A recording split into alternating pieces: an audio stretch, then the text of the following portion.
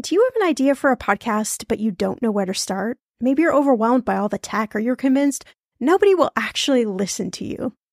Well, I'm Shawna Game. After 9.5 years as a professional podcaster, at this show, everyone's talking money, and 25 million downloads later, let me tell you the secret to a profitable podcast. It is building a solid foundation, your podcast roadmap before you launch.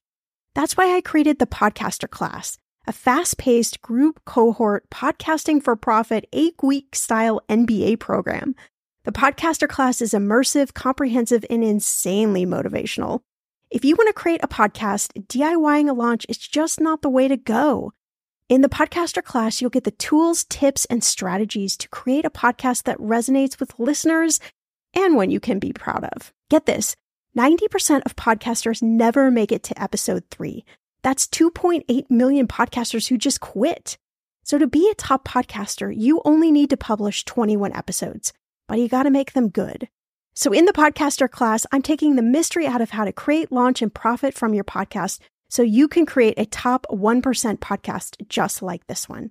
The May cohort is now open for enrollment. Classes start May 22nd. There are only 15 spots open.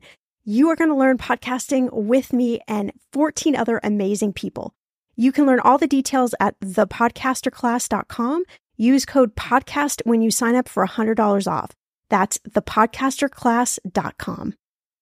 When it comes to financial advice, you got to trust the source. It's why you listen to this podcast. When I'm looking to upgrade my wallet, I turn to NerdWallet. Their expert team of nerds dives into the details to help you find smarter financial products. Before NerdWallet, I was paying for vacations all wrong. I was missing out on miles I didn't even know I was leaving on the table. Now I've got a new card with more miles and more upgrades. What could future you do with more travel rewards? I don't know, maybe that fancy hotel upgrade that you have always been dreaming about. Wherever you go next, make it happen with a smarter travel credit card. Don't wait to make smart financial decisions. Compare and find smarter credit cards, savings accounts, and more today at nerdwallet.com. NerdWallet. Finance smarter. As with all cards, credit is subject to lender approval and terms apply. Whatever you're saving up for, a CD from Sandy Spring Bank lets you grow your savings at a guaranteed rate. Right now, earn interest at 4.5% APY on an 8-month CD special or 4.25% APY on a 14-month CD special. Learn more at sandyspringbank.com/CD specials. Minimum opening deposit to earn the annual percentage yield is $500 for the 8-month CD special and $2,500 for the 14-month CD special. Member FDIC.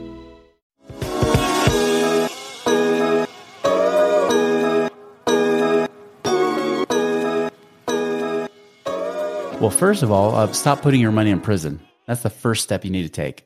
Stop locking your money away in a 401k at a company employer where you can't access it. Now, if you have your own Roth IRA or IRA, maybe you can do some things with that, but it won't create passive income now unless you're at least 59 and a half years old.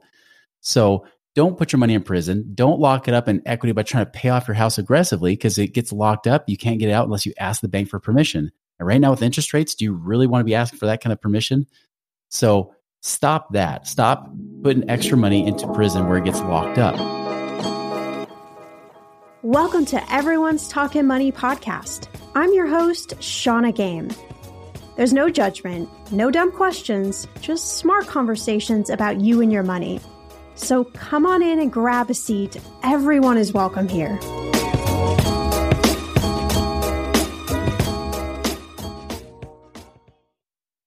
Did you know that passive income is one of the best ways to build wealth? It sounds pretty good, but passive income also has some flaws.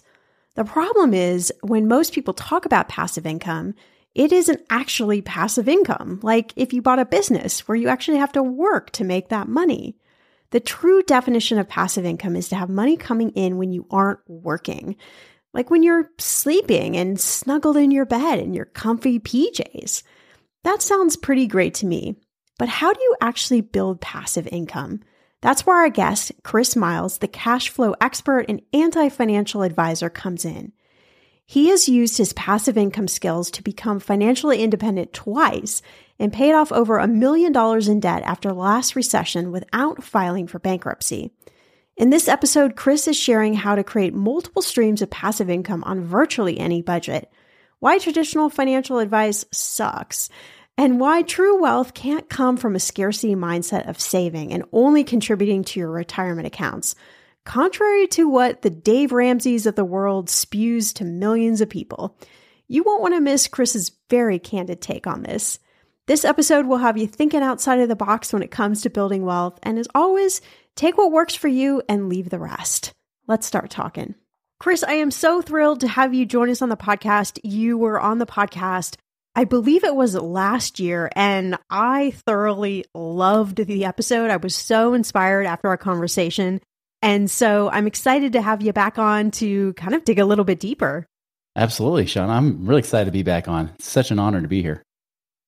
We're talking about passive income, which is something that everyone is talking about. Everybody wants to have passive income. And I think there's no better time than right now for everyone listening to kind of figure out this passive income thing, right? Everything is costing more. We have historic inflation, student loan repayment is starting again. And we're all just trying to live life and spend money, after the pandemic. So we got a lot of interesting things going on. And last time you were on the show, we talked all about creating cash flow. And this time we're looking really directly at passive income, which I know both of those are really correlated, but we're shining the light on passive income. So you're the expert. Tell us, how can this really just change our lives? It's kind of like Warren Buffett says, if you don't make money while you sleep, you're going to work until you die, right? Yeah. And the key with passive income is that it's nice to have that always coming in, be able to have money coming in when you work, when you don't work, and that's the real true definition of passive, right? There's a lot of people out there that'll say things like, well, like I teach passive income, and then maybe they're like real estate investors. But then you dig a little deeper and you find out, no, you're just teaching me how to create a part-time or full-time business. That's not passive at all. And you get some other people say, right, create passive income. And then it's some like online type business or something like that. When I talk about passive income, it's really legitimately passive, meaning that you get your money working for you. In fact, working harder for you. So you have to work so hard for it, right? It's your money is being invested in places. You're not doing the investing in the sense, although you might be partnering with somebody, but somebody else is doing the work. You're just getting paid the returns.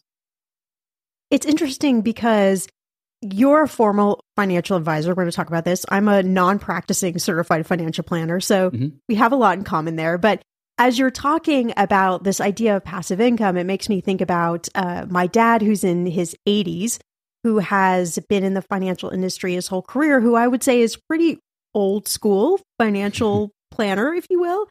And, we would drive by, like, let's say a gym together, midday, 12 o'clock. And he'd be like, what are all these people doing at the gym? Shouldn't they be working?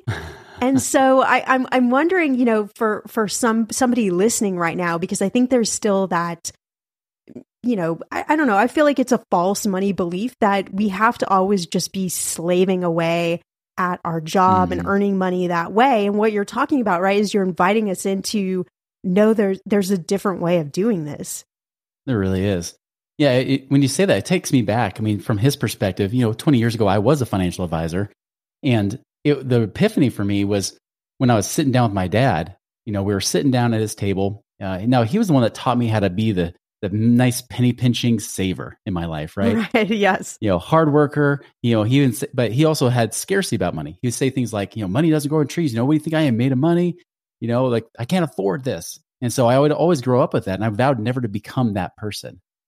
And then I became a financial advisor later in life. And I thought, if I can bring back give dad his life back, right? To be able to give him some extra time. Because he literally thought he would work until he died. He could never save my dad enough. too. Yes. Yeah, exactly. And it was such a miserable existence in a sense.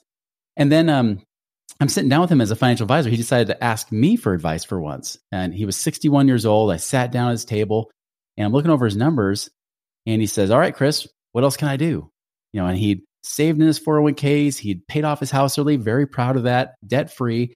Everything that Dave Ramsey would blush and be proud of. Right. And Can then we just pause for a moment and laugh at that? Yeah. And I said, Dad, listen, if I were to be blunt, if you didn't have Social Security, you better hope you die in 5 years. Because that's how much money you have left. Like that's really all you've been able to save is 5 years worth of expenses. Okay, Chris, that's not what I wanted to hear. I know. Okay, what do I do? I don't know. I don't have an answer for you.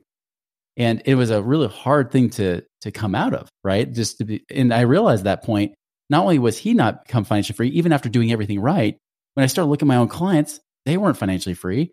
Look at all the financial advisors who were supposed to have it figured out like us, right? And we weren't financially free based on just the mutual funds. Obviously people would, there's many advisors that might make good money off the assets under management, but if you took that away, they'd be just as broke as anybody else. And that was the big epiphany for me. And that's why I started searching. Like, well, how do people do it? Just like your dad said, wait, how are people even able to do this stuff? And I found people that were retired in their 20s and 30s, financially independent, and they were primarily in the business of like real estate. Either they're in business or they're investing in real estate and things like that, alternative investments, the things that we couldn't offer as financial advisors. And that's the big shift, right? I'll give you an example. I had a client on my show recently, Dan. He came on when he first started with us, and he said, yeah, I just retired as being the 4th ranking colonel in the California National Guard. He's like, I got $1 million, got it, but my financial advisor says I'm going to have to live on $30,000 a year because you can only pull off 3%. Right. And he's like, that's not a life for me. I don't want that. And that's the accumulation mindset.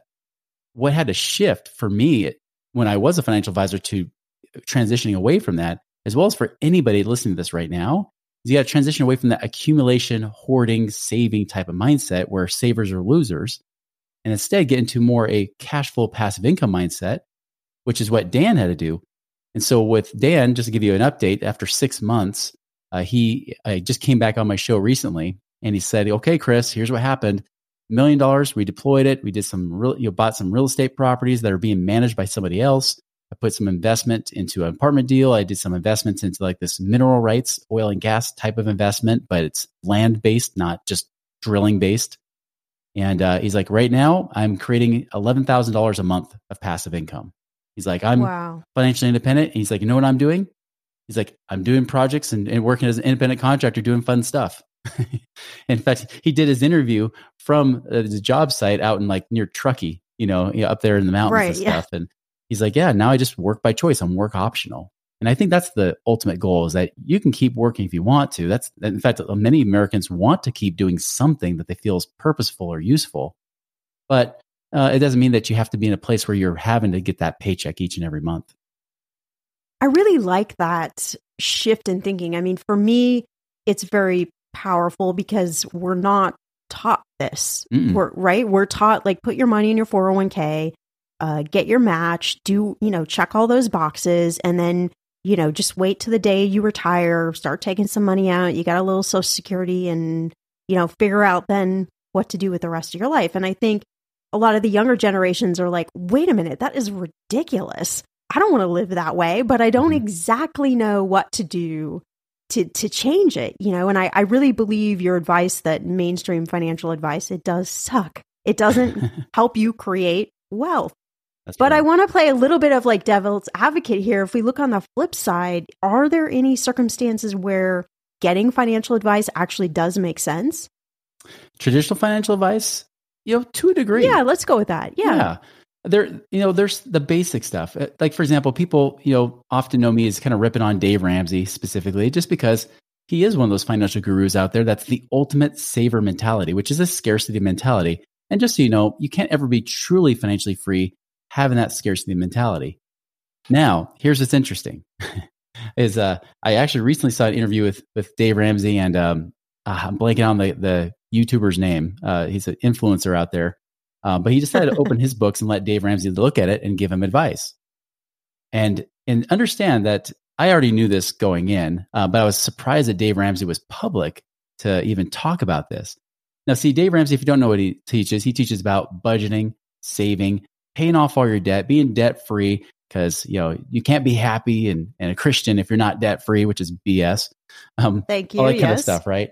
And there is a half truth to what he says too. I'm not saying it's full BS. I'm just saying it's half BS, but he teaches all this stuff. And again, he's a great guy, very kind-hearted, has blessed so many lives. There's no doubt, especially if you're more like in the remedial financial stage, meaning like, when you go to college and they have like the 101 class, which is the intro class, his advice would be like the 99R. It's like this is the class you got to take just so you can take the intro class, right? Right. And so the advice he gives, the basic stuff of, learning how to track your money, learning how to save and start having an emergency fund and things like that is good advice. Even just having the habit of saving is good advice. That's the part of financial advising I do like. Where it goes wrong is how to create wealth. See, if you're just trying to get to zero, that's one thing. You're just trying to barely make ends meet, that's another. But like Dave Ramsey, what we saw here with this interview is that normally he's telling people, pay off all your debt, sell off everything, or whatever, except for, just have this paid off house and be living on a budget. Well, this guy had millions of dollars. He's worth, I think, roughly about $15 to $20 million. He opens his portfolio. The only the bad criticism that Dave gives, and even it's a little bit kind of tongue in cheek. It wasn't like really outright. It was kind of more passive. But he just said, he's like, yeah, the only problem here is you have a few properties that aren't debt free. So I can tell which properties you love the most. So that was like his little passive statement, but not the usual, in your face, hellfire and damnation, Dave Ramsey. And what Dave said is this. He said, listen, he's like, I think you should invest in things you love, things that you know a lot about. He's like, for me personally, Dave speaking here, he's like, for me personally, I invest in my business. I invest in real estate. He's like, and then I like mutual funds. He's like, that's what I like. This other guy didn't really do a whole lot with mutual funds. He's like, I have people I know that they don't do mutual funds, and that's fine. He's like, I think real estate's great. I think you should do real estate investing. Now, notice he's talking to a guy that has more money. The problem is his audience, the people he's meant for. My wife knows because she actually was trained in his facility. She actually was trained there in Tennessee by him and his team. Met Dave and everything. She's like, Dave doesn't live by those same rules. He lives by different rules of what he teaches. He lives by the rules that we talk about on our show, which is more building your wealth, not gambling it away, which, that's one thing I do disagree. I think mutual funds are a gamble. I think they are mediocre returns with high risks, and I don't think they're worth it. But are they better than doing nothing? Could be, depending if you get in the up market or the down market, like right now. But it could be. And so that's the thing with Dave is that he's talking to this guy saying, you know what? Yeah, keep doing this. Business is a great investment. Real estate's a great investment. He should be saying that from day one, in my opinion. But I know his market is for the broke people. The problem is the people that listen to him are the people that already have believed the way that he is taught. He only justifies what they're already doing. They're already savers. They're already putting their money in mutual funds and 401ks. But the truth is that if they want to create real wealth, they can't keep doing that. The 401k won't get you there. You don't hear people that save their way to great wealth in 401ks. And I know I'm rambling here, but I ran into an article I found recently. I shared on my podcast where there was 4 case studies, 4 people that had saved roughly about $2 million in their retirement plans. Interesting thing, almost every single one of them, none of them were able to save totally in their retirement plans. All of them had pensions or something other kind of bonus that paid out. It wasn't from saving retirement, even though they would max fund their 401ks and they'd get the matches.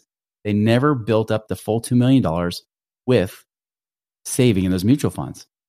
So think about this. These are the people that have beyond the median. The median 401k balance is about $80,000 right now. I don't say the average because averages get skewed, but the person, if you take the person right in the middle, has an $80,000 balance in their 401k. If you have to live off 3% of that, that's that's not even $24,000. That's $2,400 a year you're living on. Even those people with $2 million living on 3%, it's $60,000 a year. And the crazy thing is, all 4 of those people, other than the 84-year-old, he wasn't as bad, but 3 of the 4 people were scared of running out of money. The 84-year-old just figured he would die first. Right. So if that's evidence, why should we be criticizing this? Yeah. So, I mean, okay, let's get a little like soup to nuts here, because I think everyone listening, they're probably like me and they're like, okay, how do we do this though? So let's say we have been putting in money in our 401k, and maybe we have some savings. Maybe we've got a small chunk of cash somewhere. How do we take what we've got almost at like any dollar amount and actually turn that into passive income? Like, what should we be investing in, or what should we be looking at? Well, first of all, stop putting your money in prison. That's the first step you need to take. Stop locking your money away in a 401k at a company employer where you can't access it. Now, if you have your own Roth IRA or IRA, maybe you can do some things with that, but it won't create passive income now unless you're at least 59 and a half years old. So don't put your money in prison. Don't lock it up in equity by trying to pay off your house aggressively because it gets locked up. You can't get it out unless you ask the bank for permission. And right now with interest rates, do you really want to be asking for that kind of permission? So stop that. Stop putting extra money into prison where it gets locked up. Second step is then figure out, where can I put my money? Now, if you're just starting out, you're just starting to save, you have $10,000, okay, that's your emergency fund, right? Or at least 20, maybe 30 plus $1,000 should be your emergency fund. Start there. There is a strategy that I teach called infinite banking that can help people build up their cash and do things using whole life insurance instead of just the 0.0% savings account. There are ways to create very low fee life insurance policies that actually allow you to build up your cash faster. And then you can invest with it and double dip, essentially make your money in two places at the same time. But once you start to build up some cash, maybe you got 100 grand, 200 grand or so in savings, then it's a matter of trying to find the right deals. Now, that's the tough part. And that's why we, even for our clients, when we have them, consulting with us one-on-one, I mean, that's typically what they're looking for. They're looking for some sort of guidance and connections to those deals.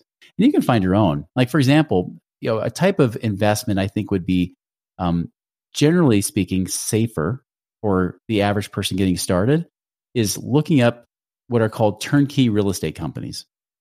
Now, I'll just say this. Okay, tell us more. I would say the majority of turnkey real estate companies right now don't have great cash flow currently because of those interest rates, especially if you're trying to buy with a mortgage. Some of them you could buy outright with cash. Better ones usually have at least a 10% cash on cash return, which means if you pay, say, $100,000 for a property, you would be earning $10,000 a year, or roughly about $800 and some odd dollars a month. To give you a real life example, I just had one show up from one of our providers that his property, it was a property out in Texas, out in Northeast Texas. And this property was $110,000, but the actual value is $120,000. So you buy with $10,000 instant equity. So you have a little bit of safety there. And then the cash flow, even after you pay their property management fees, because they manage the property for you. So to give you an example, to let you know what a turnkey company does, they help you find the property. So you're not just look on the MLS yourself, trying to find it, find properties on your own. They help you find the property. If you need financing, they help you get financing. And then they help property manage it for you. So they're actually doing the work. You're the one just collecting the checks. They're the ones even finding the renters. They're the ones dealing with any issues that come up. There's big issues, like maybe there's a big maintenance repair cost. They might ask you for permission first before charging you. Okay, friend, I want to know, what are your money goals this year? Are you saving to buy a house or maybe a wedding or a dream vacation to somewhere tropical? If that's you, please take me with you. Or maybe you want to just grow your emergency fund because, let's be real, life is expensive. I want to make sure you reach your goals, so you need Monarch. That's why the Wall Street Journal named it the best app for growing your savings. Monarch is the top-rated all-in-one personal finance app. It gives you a comprehensive view of all your accounts, investments, transactions, and more. You can create custom budgets, track progress towards your financial goals, and collaborate with your partner. And now, get an extended 30-day free trial when you go to monarchmoney.com/ETM. Here's what I love. Monarch is the most customizable budgeting app. You can change the layout of your dashboard. You can go between light and dark mode. You can create custom budgets and notifications. You can set up all of these automatic rules for your transactions and notifications, and so much more. Monarch is obsessed with constantly improving their product. Get this. They release updates every 2 weeks, and they even allow customers to submit suggestions, vote on requested features, and view the product roadmap. This, my friend, is totally original. Plus, they will never sell your data to third party or show you ads. I think that's really important. After trying out Monarch for myself, I understand why it is the top-rated personal finance app. And now, listeners of this show get an extended 30-day free trial when you go to monarchmoney.com/ETM. That's monarchmoney.com/ETM for your extended 30-day free trial. I'm sorry, but I have the best dog ever. Her name is Winnie Stardust. She is a mini golden mountain doodle, full of life, and I would do just about anything to keep her happy, healthy, and safe. Today's episode is sponsored by the ASPCA Pet Health Insurance Program. Your pet is part of your family, and you want to do the best for them. But vet bills can really add up. We jokingly keep telling Winnie she needs to get a job to pay for her vet bill. That's why you should check out pet insurance. And with ASPCA Pet Health Insurance, you can focus on the care your pet deserves and cover what matters most. The ASPCA Pet Health Insurance Program offers customized accident and illness plans, making it easier for pet parents like you to help your pet get the care they need. The ASPCA Pet Health Insurance Program has been around for over 18 years, and they've helped more than 600,000 pets during that time. They allow you to customize your plan, helping to ensure that your pet's plan is as unique as they are. Because vet bills can really add up, especially when you are least expecting it. It's simple. Use their app to submit a claim, and you'll receive reimbursement for eligible vet bills directly into your bank account. To explore coverage, visit aspcapetinsurance.com/ETM. That's aspcapetinsurance.com/ETM. Again, that's aspcapetinsurance.com/ETM. This is a paid advertisement. Insurance is underwritten by either Independent American Insurance Company or United States Fire Insurance Company and produced by PTZ Insurance Agency Limited.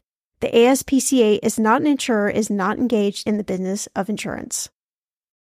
In those moments when money is just not moving as fast as your dreams, Earnin provides the financial momentum you need to keep moving forward. Earnin is an app that gives you access to your pay as you work, up to $100 per day or up to $750 per pay period. You just download the Earnin app and verify your paycheck. Then you access up to $100 a day as you work, and you can leave an optional tip. Any money you access plus tips are automatically repaid from your next paycheck. I honestly would use Earnin in lots of different ways, but what's on my mind recently is I need a night out. I need some good tacos to sip on a few virgin margaritas and celebrate you all helping this podcast earn 26 million downloads. Make Earnin a part of your financial routine and join Earnin's over 3.5 million customers who say things like, when I think about Earnin, I think about financial stability and security. Gives me a lot of peace of mind. Download Earnin today, spelled EARNIN, in the Google Play or Apple App Store. When you download the Earnin app, type in Talkin' Money under podcast when you sign up. It will really help the show. Talkin' Money under podcast. Earnin is a financial technology company, not a bank, subject to your available earnings, daily max, pay period max, and location. See earnin.com/TOS for details. Bank products are issued by Evolve Bank and Trust, member FDIC.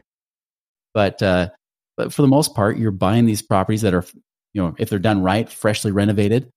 So you're not worrying about repairs right off the bat, and you have a renter in place right off the get-go.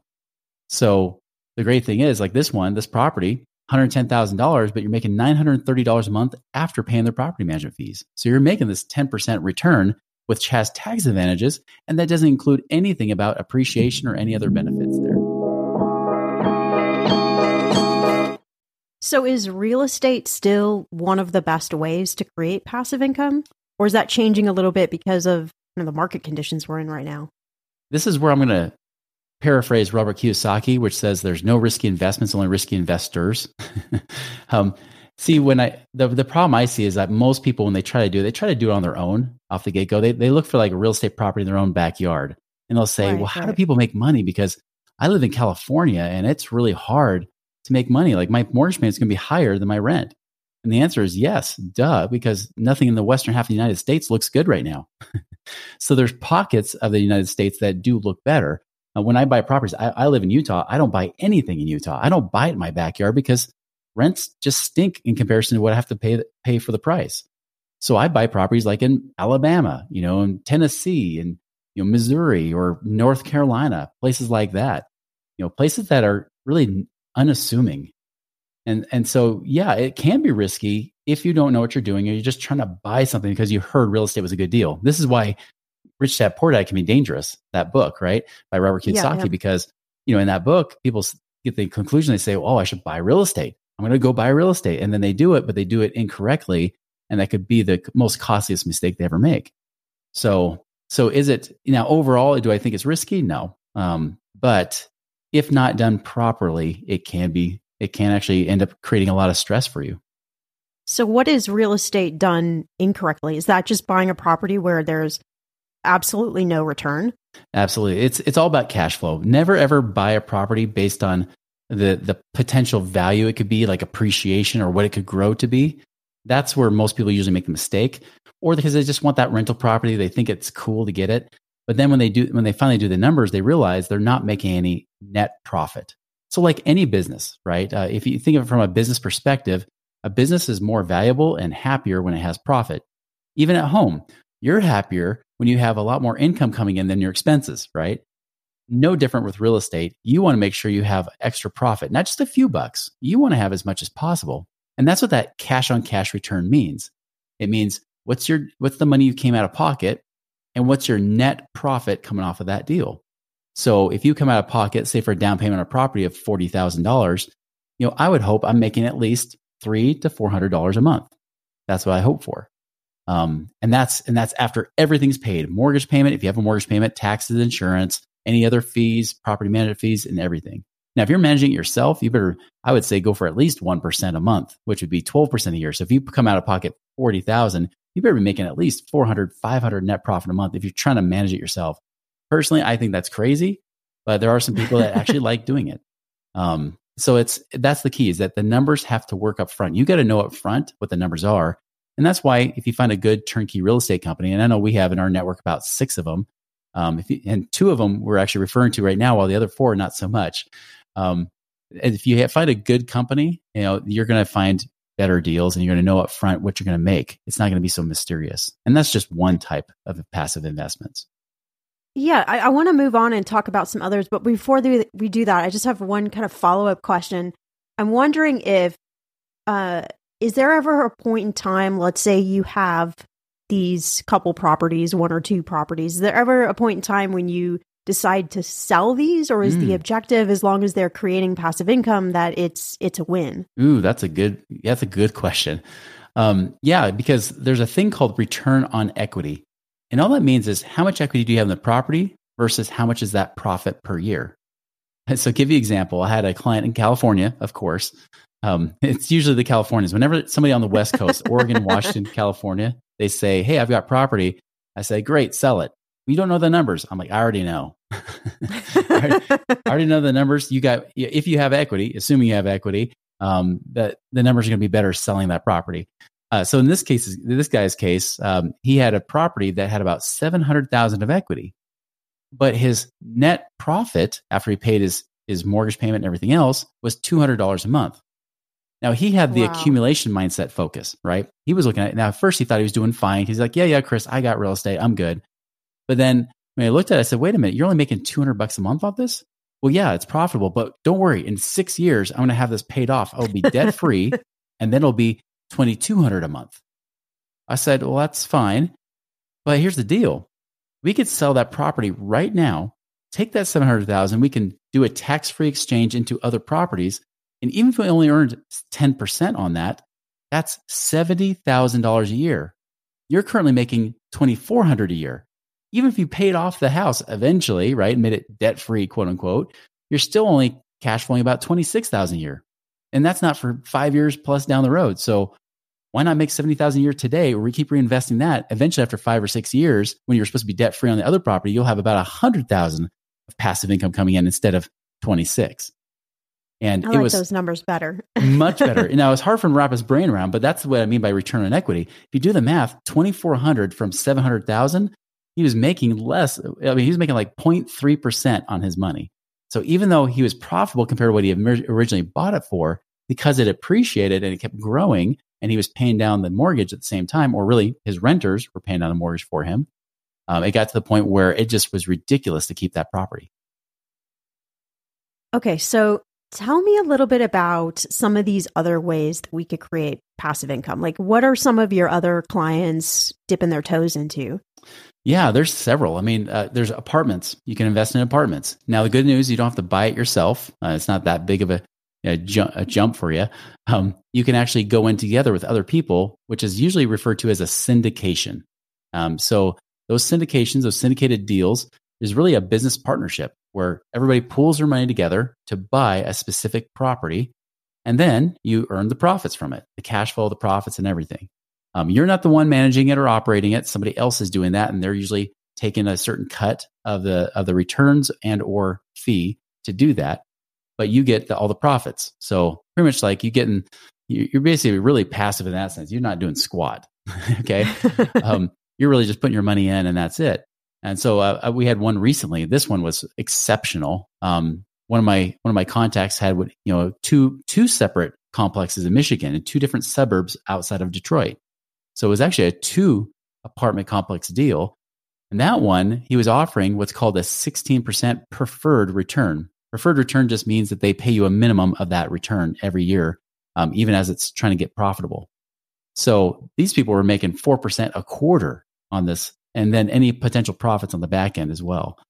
That's another example recently that people were jumping all over. Most of the time, usually, those kind of deals, at least 10 or 15% can be pretty typical. Although those preferred returns in many cases with deals I've seen, it might be like 7 or 8% where they pay you a minimum return, and then you get any profits on top of it, especially if it sells. So apartments is one. Self-storage units is another. It's not popular yet. Like I'm not seeing a lot of my contacts in the self-storage space come out with a lot of good deals yet. But I would not be surprised in 2023 we start seeing better deals pop up where they start saying, hey, we got a great opportunity. And many times in the self-storage space, 15 to 20% returns aren't atypical. I mean, that can be common sometimes.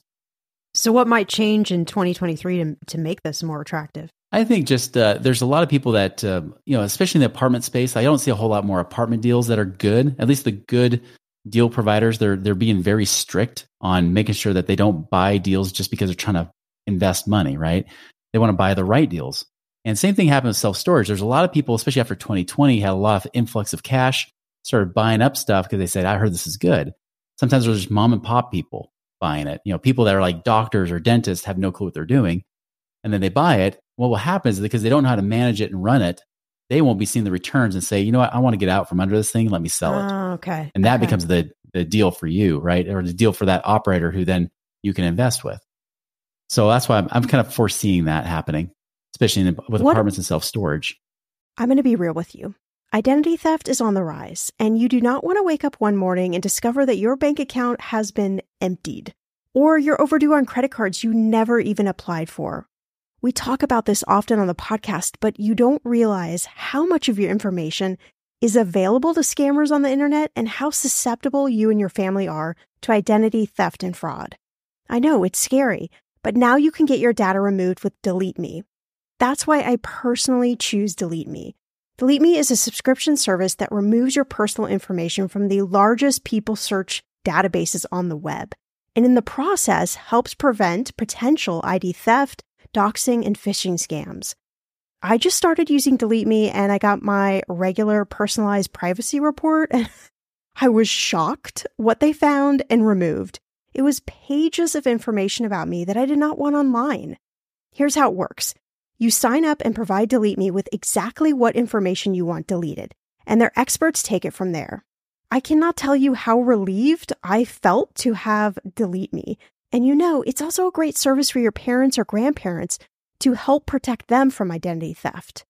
Delete Me is not just a one-time service. Delete Me is always working for you, constantly monitoring and removing the personal information you do not want on the internet. Take control of your data and keep your private life private by signing up for Delete Me, now at a special price for my listeners.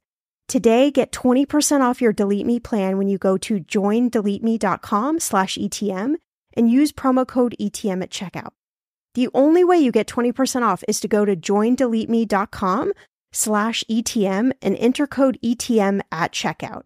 joindeleteme.com/ETM.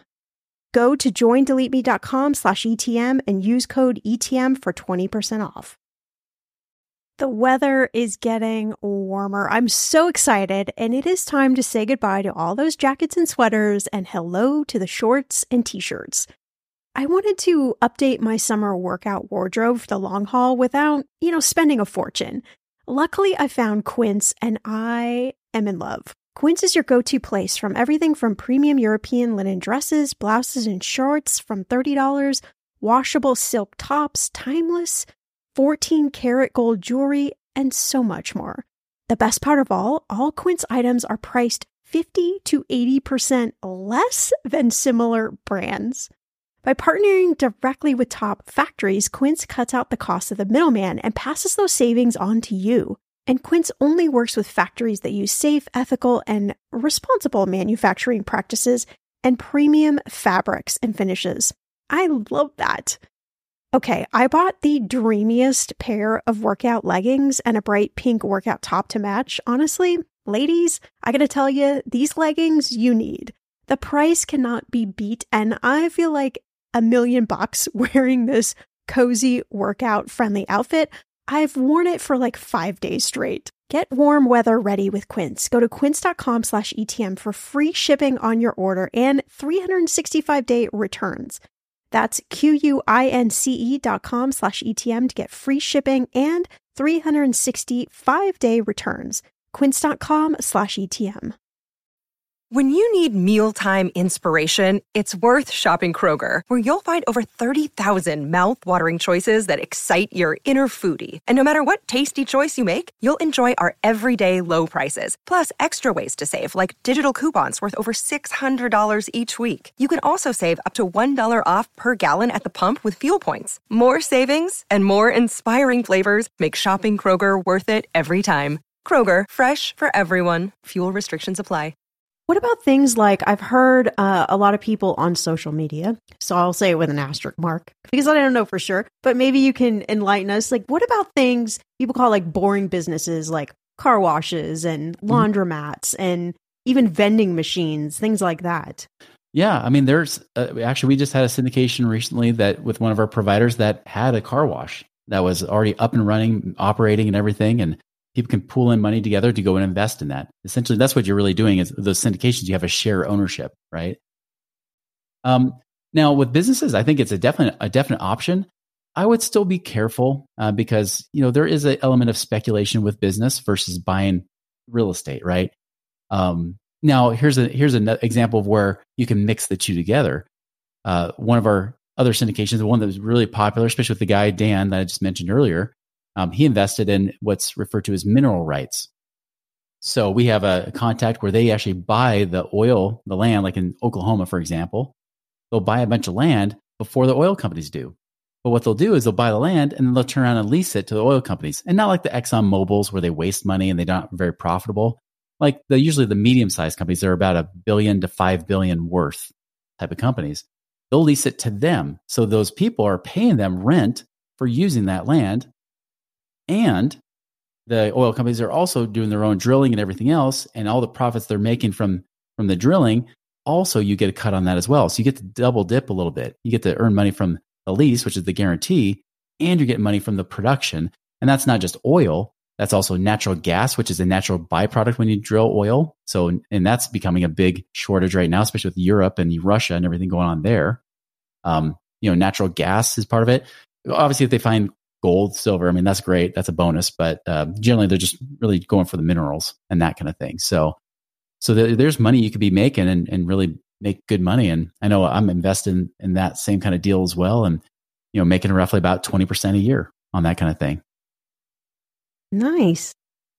Well, I wanted to ask you, as my husband and I, Jeff, we were like sitting down and kind of thinking about this conversation, and we were having like a larger conversation around generational wealth. We talked to somebody last week for the show, and he was talking about building generational wealth in the African American community.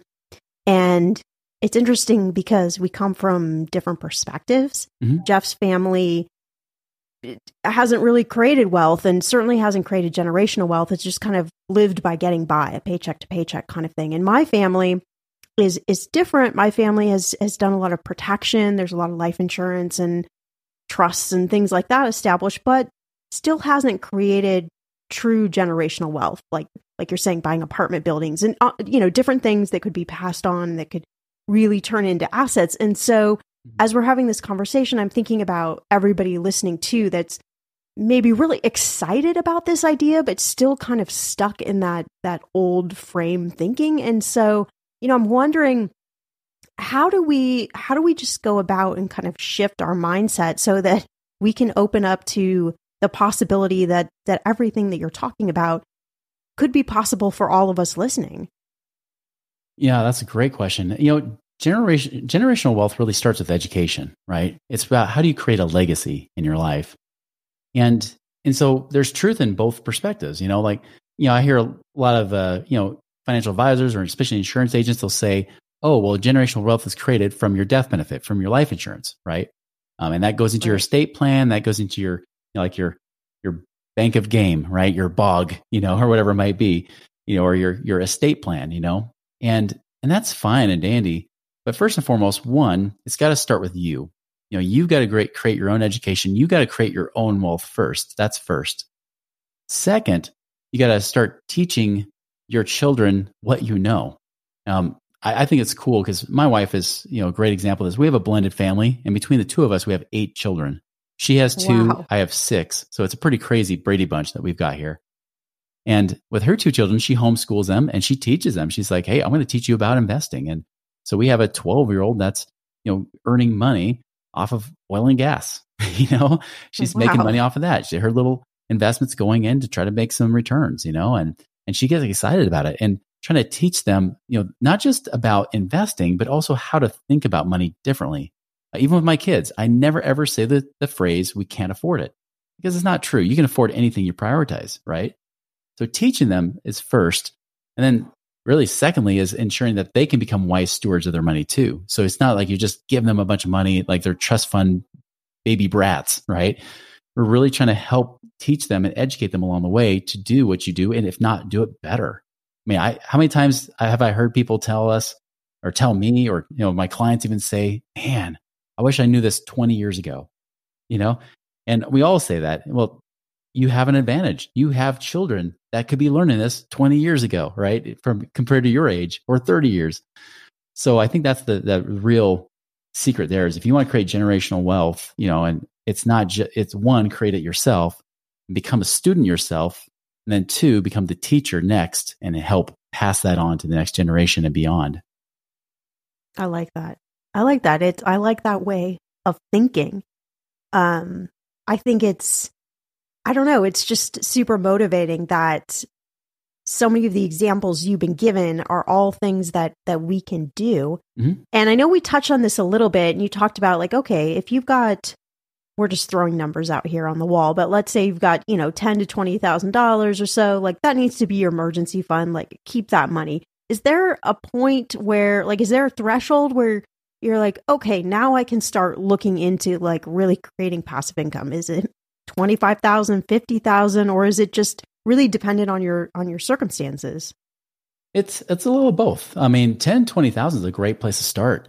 Now, if you do, like I said, you're probably not going to be doing a lot of these investments we're talking about with 10 or 20,000. I would recommend, even before you worry about any of that stuff, get at least 100,000 saved up that you can access and use, right?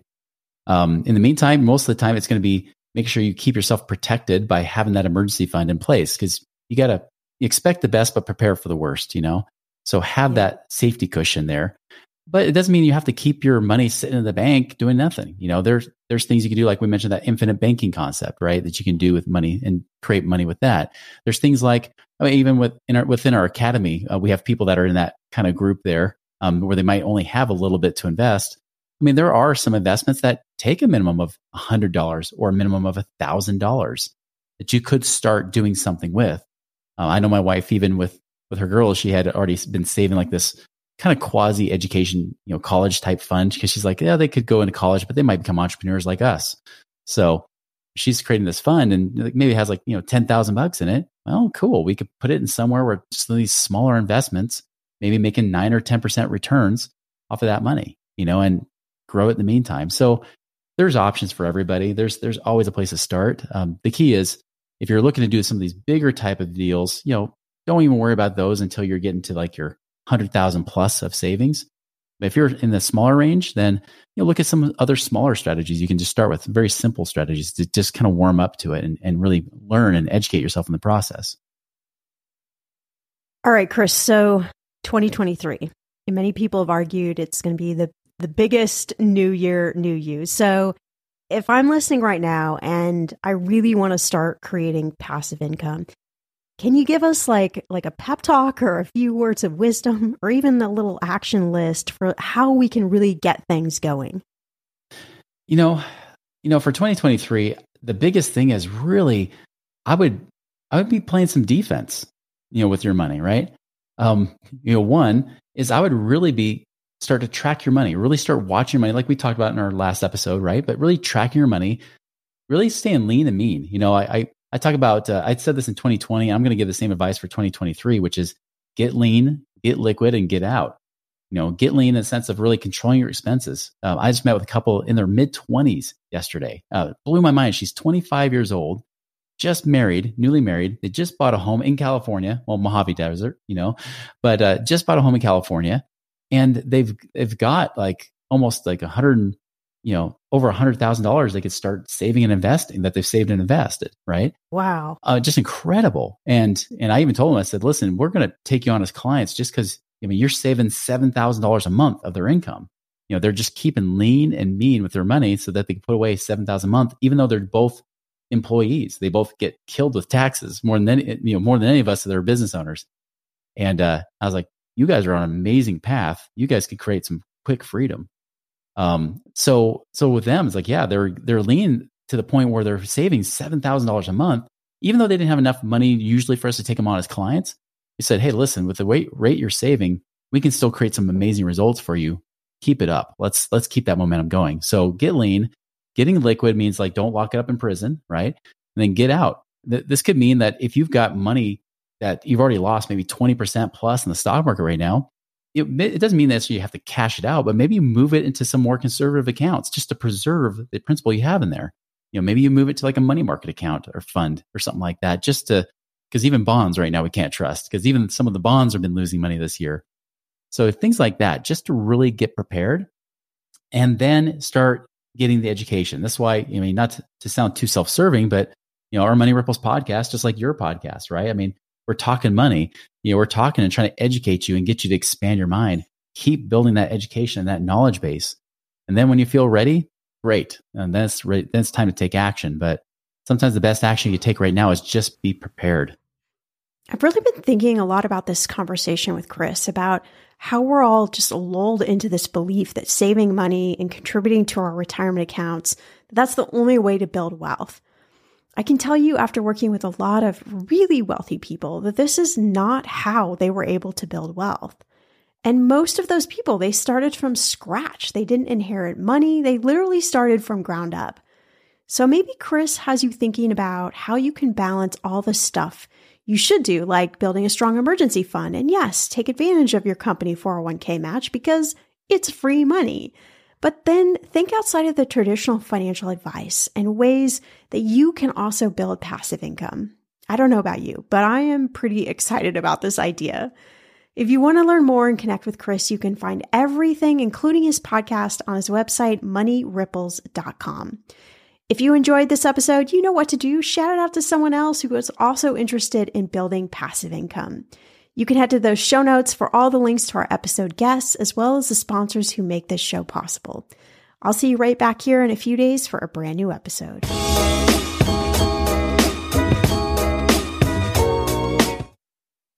We've all spent more time with family lately. It can feel like old times, but your mind is on the future too, and what you can do to shape it. At Sandy Spring Bank, we work with clients to help them grow and protect their money with wealth management, trust services, and insurance, so they can enjoy today and ultimately pass along their wealth. We believe real banking is a conversation. Let's talk about your dreams. Visit sandyspringbank.com/wealth. Wealth and insurance products are not FDIC insured, not guaranteed, and may lose value.